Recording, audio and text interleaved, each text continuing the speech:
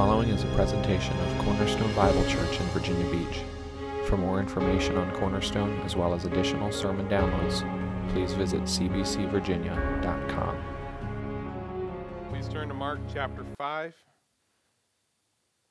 Mark chapter 5, that's page number 840. If you're using one of those Bibles in the seats there in front of you. Good to see all of you this morning. We're going to read these first 20 verses here of Mark chapter 5, and then we'll go to the Lord in prayer. If you will, please look at Mark chapter 5, verse 1.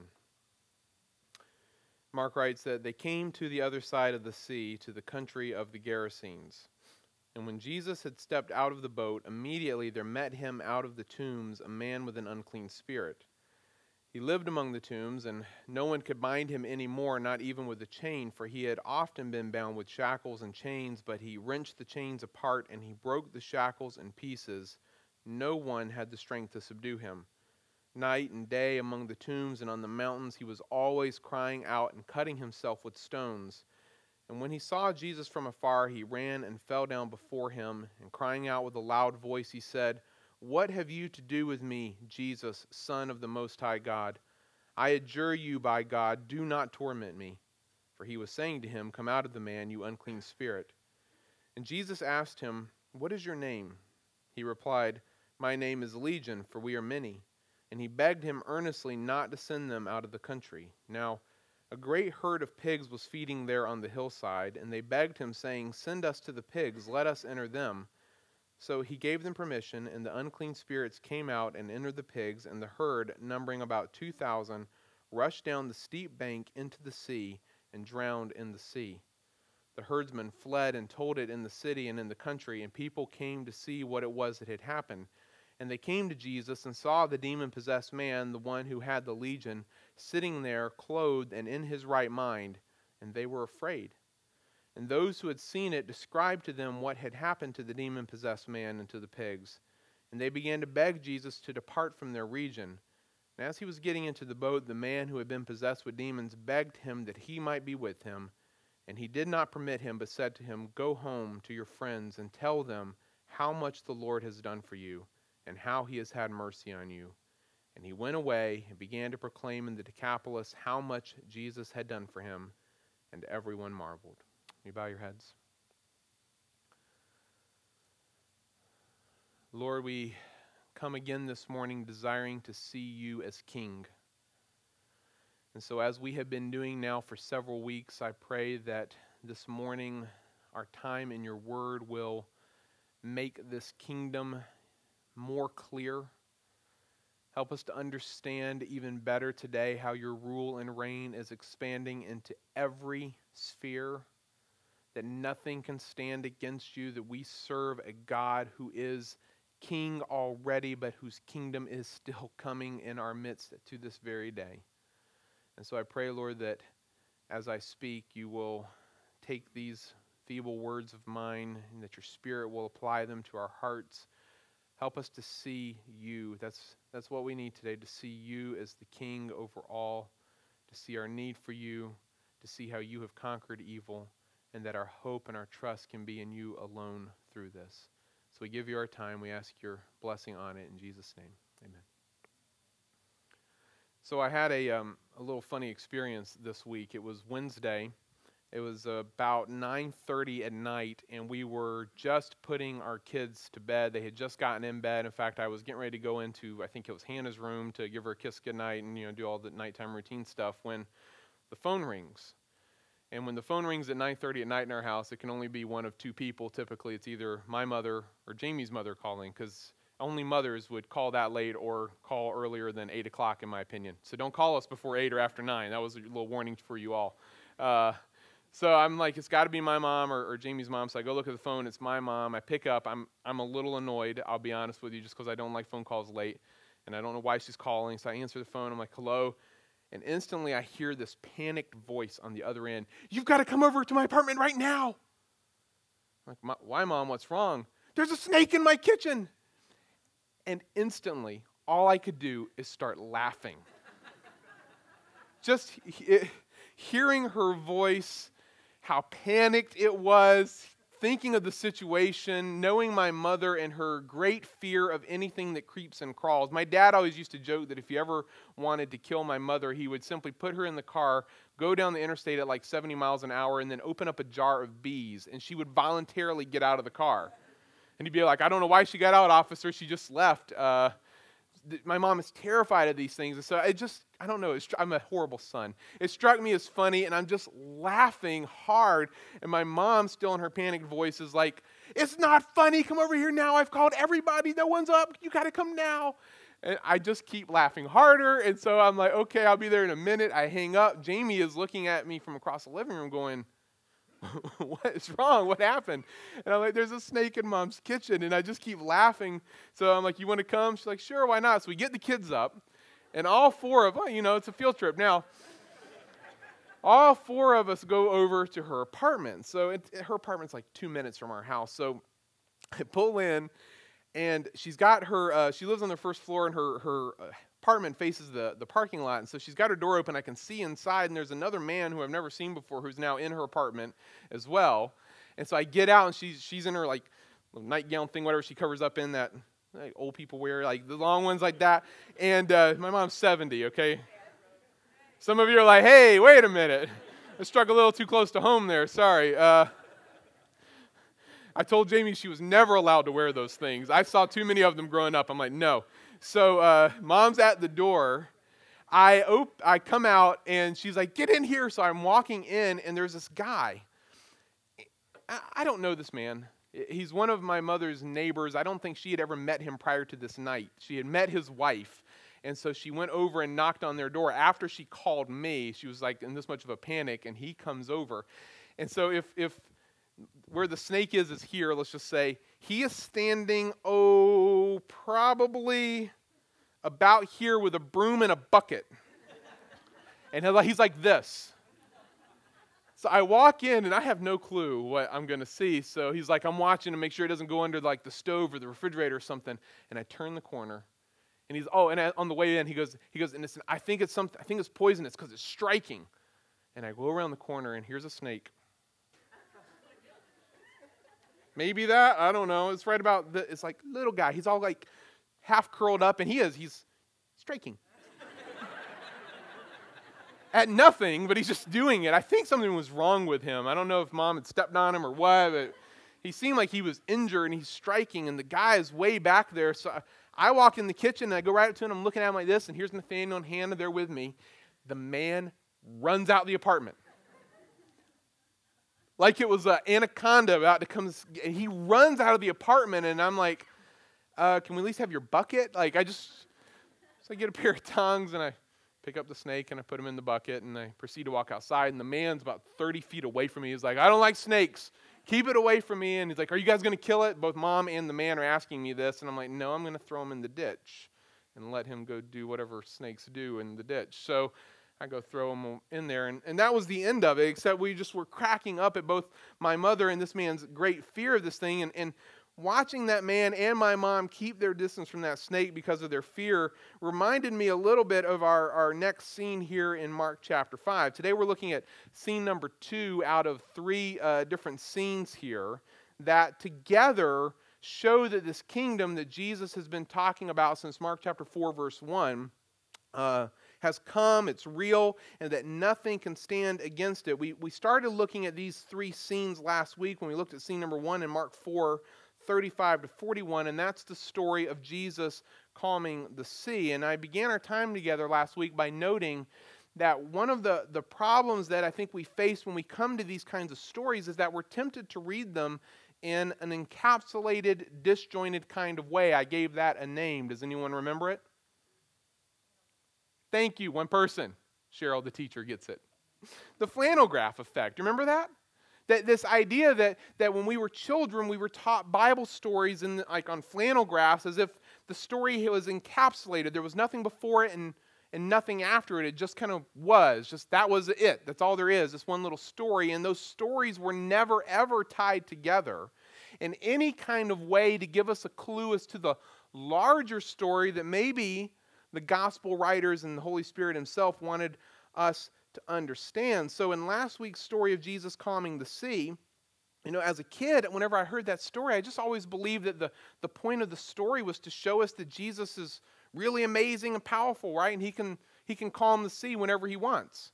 Well, certainly that's the case. His ability to calm the sea is a primary component of that story, but as I indicated to you last week, I don't think that's the primary point.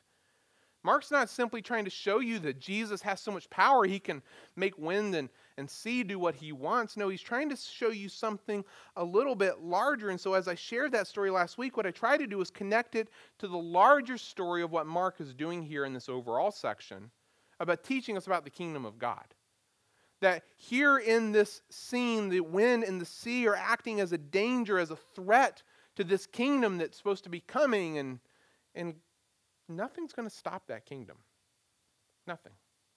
No wind, no sea, no storm can stop it. Nothing is going to stand against God's plan to establish his kingdom, and especially not the forces of chaos. And I'm going to pause and just ask a question. Did anyone, don't answer this out loud, just think it in your head. Did anyone pick up on the repeated use of the word chaos last week? See, that wasn't a word chosen by accident. Because as I was studying that, and I didn't point this out last week, I'm going to do it today. As I was studying that last week, I couldn't help but keep being reminded of our study of Genesis, for all of you who are here for Genesis.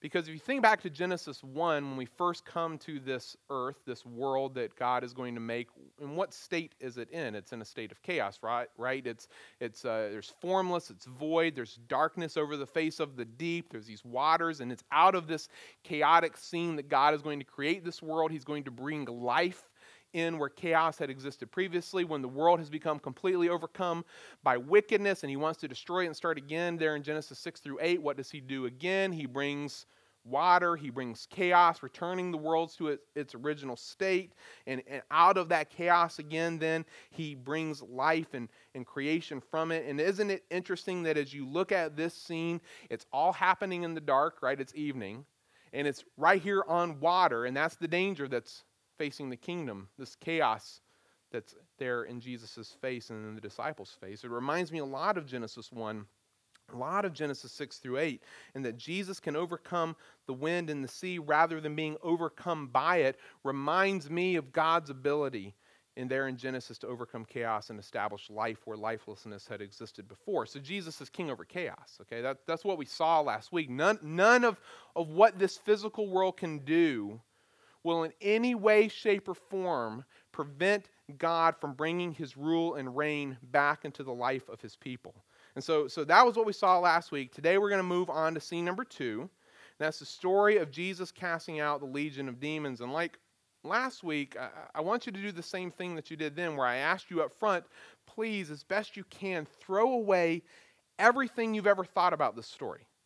I mean, as much as you can, just wipe it from your mind right now. Please do so, because I want us to walk through this with some fresh eyes to understand this story for what I think it really is. It's just another attempt by Mark to show us that absolutely nothing will stop this plan of Jesus to bring God's kingdom to pass here in this world. Mark begins this scene by saying that they came to the other side of the sea, to the country of the Gerasenes. And remember that prior to scene number 1, Jesus had been doing what? He had been teaching on the seashore. They're probably outside of Capernaum. And if you remember where Capernaum is, up on the northwest corner there of the Sea of Galilee. And so he's probably up there near his home base in that when chapter 4 begins. And at the end of his teaching, he tells the disciples to get into the boat so that they can go to the other side of the sea. And it's on this voyage across that the storm comes upon them. Everything we read there in Mark chapter 4, verses 35 to 41, happens as they're crossing the sea. Well, in chapter 5, verse 1 now, they've reached the other side, and they landed at a place that Mark here calls the country of the Gerasenes. But as you read some of the other gospel accounts, you'll see some of them refer to it as Gadara, some of them refer to it as Gergesa. These are other cities, other names for the same little region down here on the southeast corner of the Sea of Galilee. And you may notice on the map that this is in an area that is known as the Decapolis. And if you remember anything from Latin, Greek, or maybe English, you probably figured out that the word Decapolis means 10 cities, okay? It was a region that was primarily Gentile in nature, that was pretty much defined by these 10 major cities that were here on the other side of the Jordan. And yeah, there were Jewish people living over there, but it was certainly not a Jewish area. And if you need any proof of that, simply look down in your text at verse 11 and notice what kind of farming is going on here in the land of the Gerasenes. It's pig farming, right? There's a herd of pigs there feeding on the hillside. So whereas on the other side of the sea, you might see herds of sheep feeding on the hillsides, here on this side of the sea, you have a herd of pigs. And if you weren't aware, pork is not the other white meat for the Jewish people, right? I mean, they detest it. Pigs are unclean animals that are forbidden by the Old Testament law for them to eat. And I'm just going to make a quick observation that has nothing to do with this, but how many of you have ham at Christmas? Like, that's traditional for you? Okay. How about for Easter? How about for both?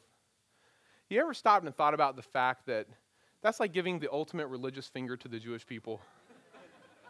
You think about that for a minute, like, not only are we going to celebrate the birth and death of the Savior, the Messiah you rejected, but we're going to do it by eating ham. We're not trying to be offensive, but let's face it, that is pretty offensive if you stop and think about it. So that had nothing to do with anything. It's just on my mind. I digress. This is the area that Jesus has come to here. It's a primarily Gentile area that most Jews would generally avoid. And Mark tells us that when Jesus got out of the boat, immediately there met him out of the tombs a man with an unclean spirit. And again, just try to picture the setting. I don't know if you do this or practice this when you're reading the Gospels, but I would encourage you to remember that they're stories on purpose. They're designed to bring images to your mind. And so when you're reading these stories, stop and picture them. Think about them. So picture this one. The place where you bury people is always going to be away from the residential commercial hub of your area. It's going to be out in the country, removed from daily life. Here it's near the sea. And this is the spot where this particular man who has this unclean spirit, in other words, a demon, this is where he has been living. And just to, state the obvious, it's kind of an unusual setting, is it not?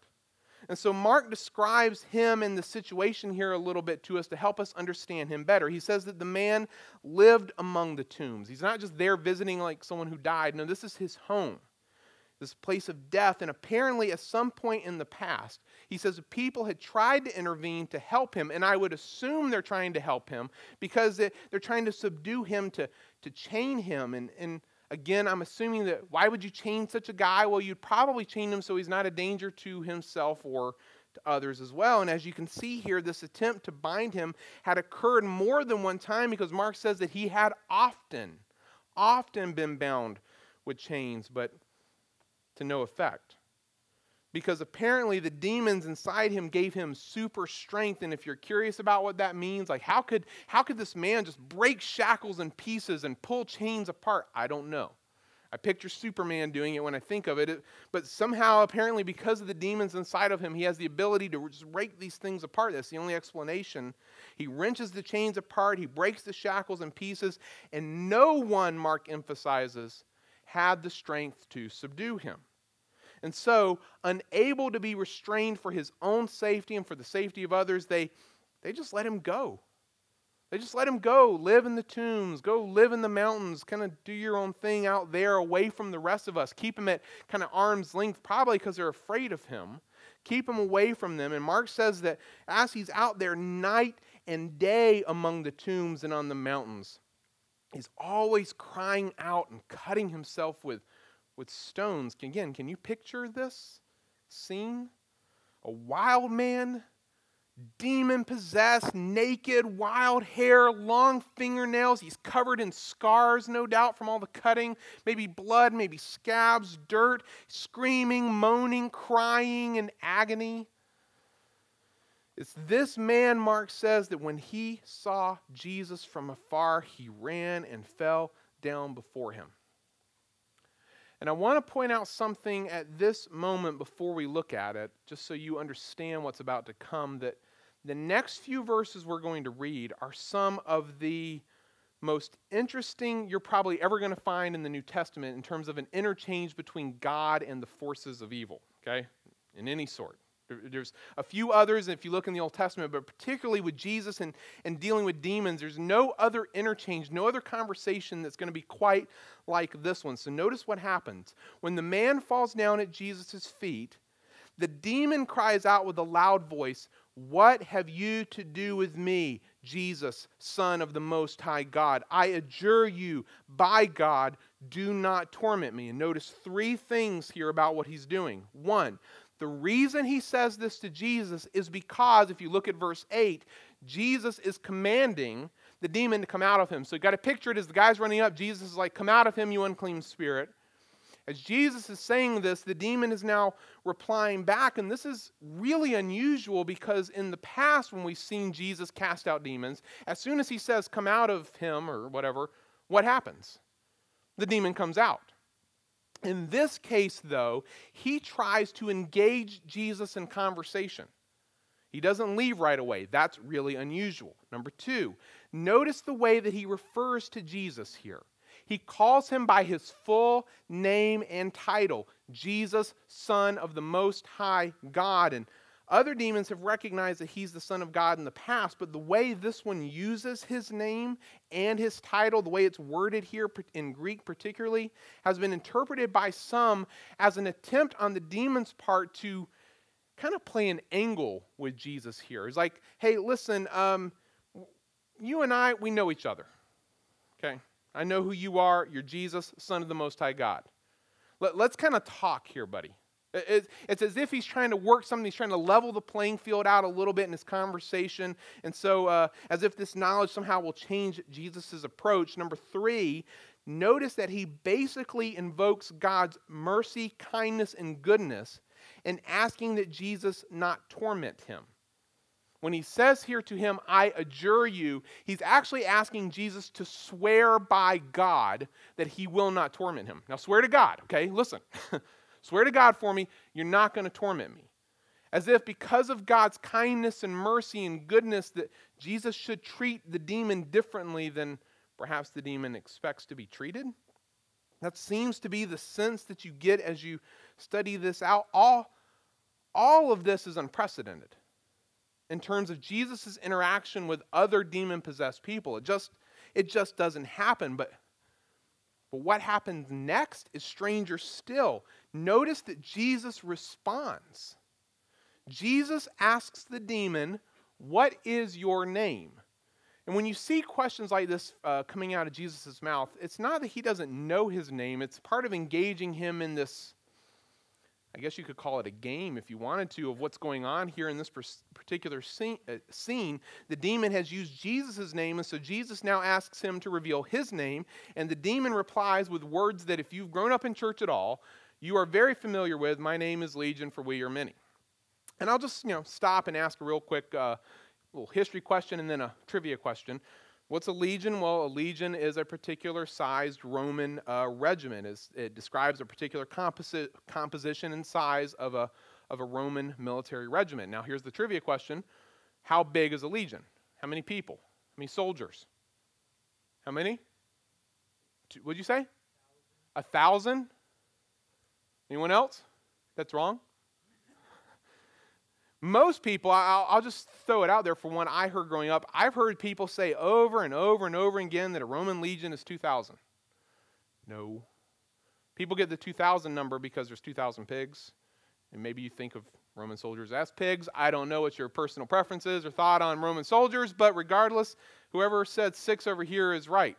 A Roman legion is 6,000 foot soldiers and 120 horsemen. So if you ever hear anyone again say that there's 2,000 demons inside the guy, just laugh at them, okay? Just like you don't know anything, all right? So that's the best way to always approach people. So having said all of that, let's not assume that there's 6,000 demons inside of him plus 120 horse demons, okay? Let's not try to get that specific in it. All he's saying back to Jesus is there are a lot of us in here, okay? There's a lot of us in this particular guy. I have no clue of what exactly the number is, and I don't even know that legion is the real name of this demon. as if there's still a legion out there today that you might interact with at some point. He's giving an answer that is right within the context. It would be as if someone came to the door and we're all standing in the hallway out there and they said, "Who are you?" and said, "We are Cornerstone." Well, that's right within the context, but what happens if Cornerstone ceases to exist? Well, we're not Cornerstone anymore, right? We would never answer that way. At this particular moment, in this particular context, the demon says, I am Legion. And after answering Jesus' question, the demons begin to beg earnestly that they not be sent out of the country. And I can't really explain that comment any more than I can say this right here, that as you read through the Gospels, you get the sense that demons do not like to be disembodied. They don't want to wander. You see that wording elsewhere. They don't want to wander in dry places. They want to find a home, a residence of some sort. They want to inhabit something. And so they ask Jesus then, because they don't want to just be sent out to nothing, they ask him if they can enter that herd of pigs that was feeding nearby on the hillside. And so Jesus agrees, and the demons come out of the man. They enter the pigs, about 2,000 pigs in all, and then the pigs rush down the steep bank into the sea, and they drown. And again, let's stop and make a couple of observations about that particular comment there. Number one, I used to think when I'd read this that the demons caused the pigs to do this. And I would then stop and go, well, what was the point then of going into the pigs? I mean, if you didn't want to be sent out of the country, you didn't want to just be sent out of the guy, why would you go into a bunch of pigs to make them drown? And why wouldn't you have killed the guy then? Like, why kill the pigs? And not, I had all these questions. Well, after studying it this week, I don't think the demons did that to the pigs. I don't think that's what Mark is indicating at all. Actually, I think it's the other way around. I think the pigs did this to the demons. As the demons come into the pigs, it's like the pigs went mad and they just go throwing themselves off the cliff like lemmings. Probably in a way that the demons maybe didn't even expect, which, if that's correct, and I think it is, leads me to the second observation that it's an ironic ending to this story of Jesus' victory over these demons. Because if you're Jewish and you read this, I think you chuckle at this point, I really think you'd laugh. It's like a bunch of unclean spirits go into a bunch of unclean animals and they all drown in the sea. It's like a punchline of a funny Jewish joke right there, okay? It really is, except that it's not a punchline. If there's a joke on anyone here, it seems to be that the joke is on the demons. Because, they did everything they could think of to avoid what they thought was coming to them. They fell down before Jesus. They called him by his name and title. They asked him to swear by God that he wouldn't torment them. They asked him not to send them out of the country. They asked to be allowed to go into the pigs. And the funny thing is that Jesus gives them everything they want. Everything. Every single request is answered. And just when it seems like the situation is going to work out okay for the demons, pigs all go down and drown themselves in the sea. And the demons then end up with none of the things that they had wanted. In fact, their own choices and desires lead to their destruction. Mark writes, when the herdsmen watching the pigs and they see all this happen, they flee back to the city. They tell everyone what happened. The people of the city begin heading that way to see it for themselves. But when they get there to this scene where all this has occurred, what they see is more terrifying to them than what they probably had expected, because they see the man, the one who had the legion of demons. He is now sitting there with Jesus, clothed and in his right mind. And Mark tells us now the people are afraid. Again, talk about irony, right? That doesn't make sense at all in our way of thinking. You think that they would be happy to finally see this man in this condition. They had bound him multiple times, again, I assume in a kind way. Otherwise, they would have just killed him when they had the chance, one of those points. But they're trying to help him, I assume. So you think now they'd be really happy to see that finally, he's been set free. And quite opposite, now they're terrified. And after hearing the story from those who saw it, Mark says that they now began to beg Jesus to depart from their region. Again, this story is full of this. Talk about irony. Because Jesus cast out the demons, and because he did that, the people now cast Jesus out.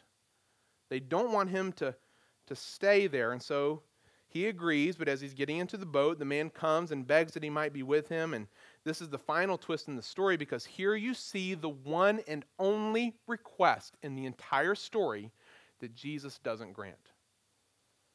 He grants the demon's request. He grants the people's request. But the man now asks to come with him so he can be with him, and Jesus denies it. Rather, he tells him, go home. Go to your friends. Tell them how much the Lord has done for you and how he has had mercy on you. The demons are trying to bargain with Jesus based on God's mercy, but this was the man who really receives it. And Mark tells us that the man obeyed. He went away and he began to proclaim, not just in his town, but in the entire Decapolis, in this entire Gentile area, how much Jesus had done for him. Mark notes that everyone marveled.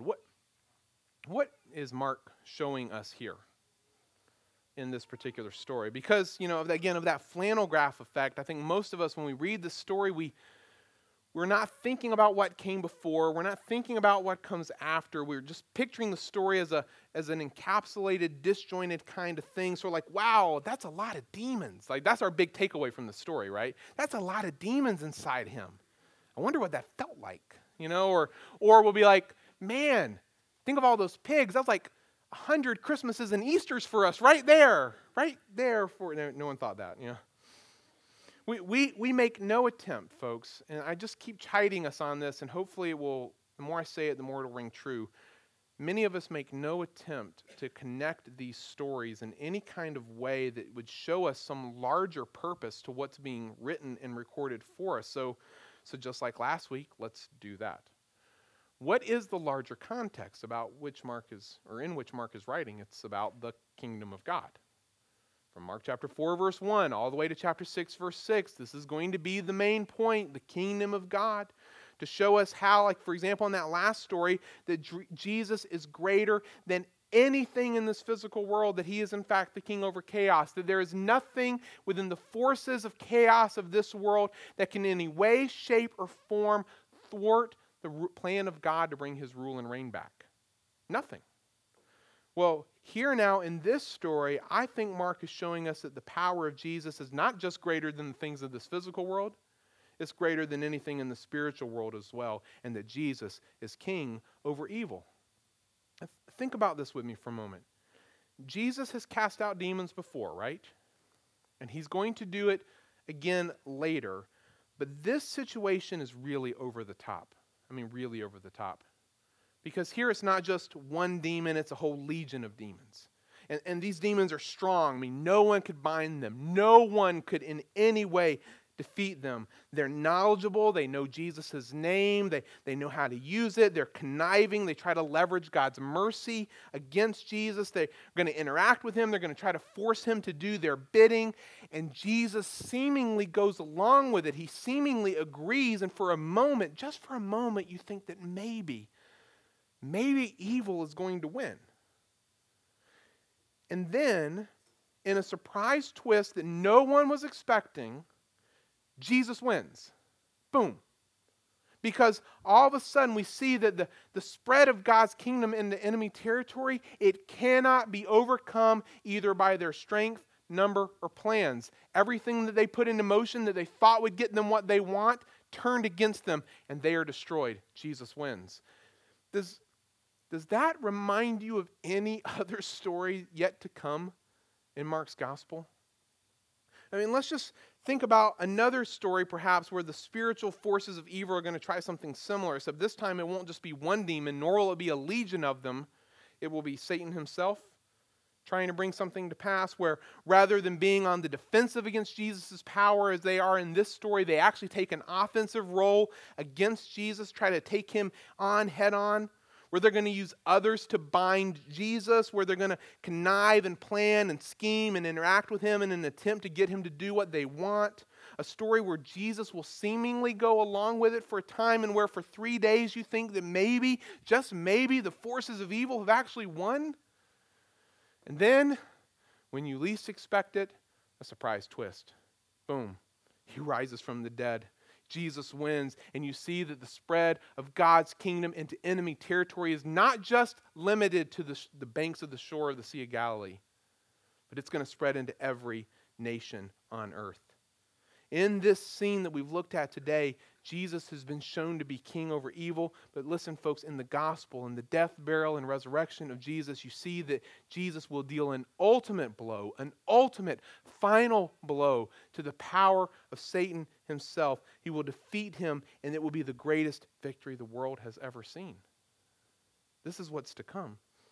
Yes, this story gives us just a foretaste, just a foretaste of what we will see as the story of Jesus unfolds as he ultimately conquers evil. But I think it also gives us a good reminder of how God pursues those in evil's grasp as well. I mean, think about it. This man did nothing to seek or deserve Jesus' help. Nothing. Think about it also this. The man resisted Jesus, well, the demon resisted Jesus. The people around Jesus all resist him. And yet Jesus crosses the sea just to come to him. Nothing else happens on that side of the sea. He gets in the boat that night. He goes across. He has this encounter. He leaves. And as you stop and think about this, you have this beautiful picture of how God pursues us who were also in evil's grasp. Us who were under the power of the prince of the power of the air. We were his children. We were his followers. We were enslaved to the king of evil. What does God do? He pursues us. When we didn't pursue him, he pursues us and he sets us free and he makes us his disciples. And I would remind you this morning that God continues to pursue people in this way. He uses us to do that, to continue to invade enemy territory to this day, to spread the good news of his ability to set the captives free to this very day. He sets them free through the good news of his Son, and he makes them his disciples, who then, guess what he does? Go home and tell everyone how much the Lord has done for you. Tell them how much mercy he has had on you. That's all. That's our message. If you ever struggle thinking, well, I don't know how to talk to people about Jesus, right? That's it. You just go and you just tell them how much the Lord has done for you. You just go and you just tell them the mercy that he has had on you. And as we go out spreading that message, we do so knowing that we're invading enemy territory every day in our offices and in our neighborhoods and sometimes in our very homes. We're invading enemy territory and he's not going to like it. He's going to resist it. But we have on our side the one who's already conquered evil. He's already conquered evil because Jesus is king over evil and all of our faith is in him. Will you bow your heads with me for a moment?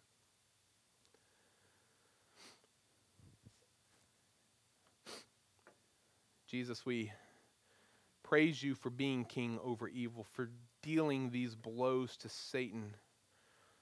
All of us in this room were, maybe some still are, captives to Satan and captives to sin. We were not seeking you, we were not pursuing you, and yet you in your great love and mercy came to us and set us free. And for many of us in this room this morning, we are gathered together today as those who have been set free. Satan is now defeated. He continues to fight. He continues to try to hold on, but your kingdom is coming still, and there is no sphere, no reign, no realm where it will not come.